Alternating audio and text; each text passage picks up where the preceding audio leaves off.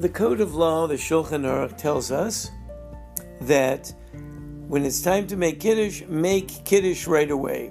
Hi, I'm Binyamin Friedman. This is your daily halacha, coming to you live from Congregation Ariel.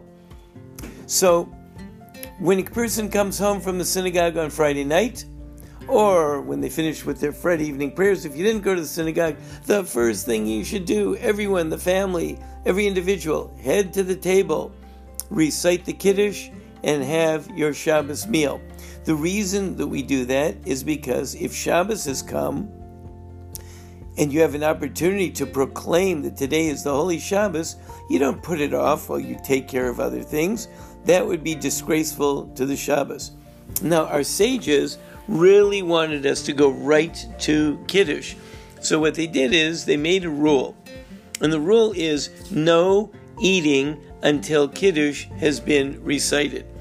Therefore, from the time that Shabbos starts until Kiddush has been recited, we are not supposed to eat or drink anything. If you have to, you can have some water if you're really, really thirsty. But otherwise, we're not supposed to eat or drink anything until we come to the Shabbos meal. And, of course, since we can't eat or drink anything, that'll get us to the table pronto. So that's what we're supposed to do.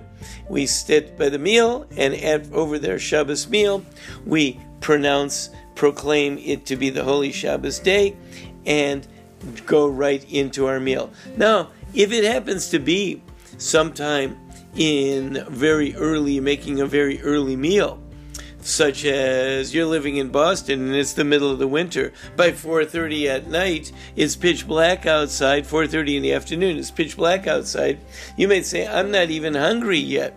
So the truth is, if everyone is in agreement, and it's not going to make anyone uncomfortable to wait, you can put off eating for a while. But it shouldn't be put off for a very long while, just for a little bit. And really, certainly, we wouldn't want to come home and maybe have drinks first before we go to the table, or have some type of a little appetizer or something like that, or even to all sit down and schmooze for a bit and then get up and go to the table. All of that is really, really inappropriate. The first thing you want to do is you want to welcome the Shabbos Queen. If the Shabbos Queen is there, you don't want her standing around. You want to get right to the table and have your meal, and certainly not eat anything until you do.